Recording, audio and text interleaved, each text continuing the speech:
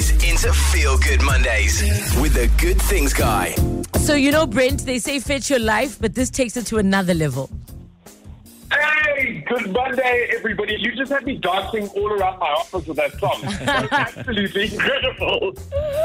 So tell us about this 11-year-old boy who knew exactly what company he wants to work for.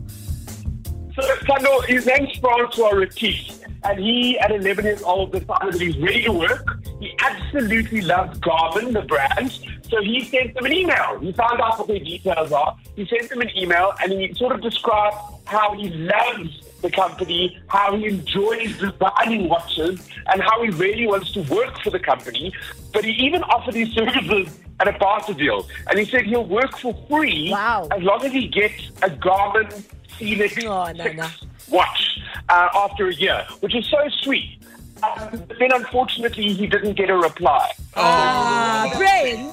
Prince, you kind of... Okay. Didn't get the reply because they found his dad's details and contacted his dad. And within 5 days, this kid lives out in White River, in Mpumalanga. They found his school, and on the Friday, after sending the email on the Sunday, the Friday, he got called out of his classroom to come to the office. And he had no idea why. And there at the office, with the Garmin team, they gave him a big hamper, the Fenix 6 watch, which they gave to him for free. And then to top it all off, they gave him an application letter to work for the company, but only when he's finished his schooling career. That's so wholesome, eh?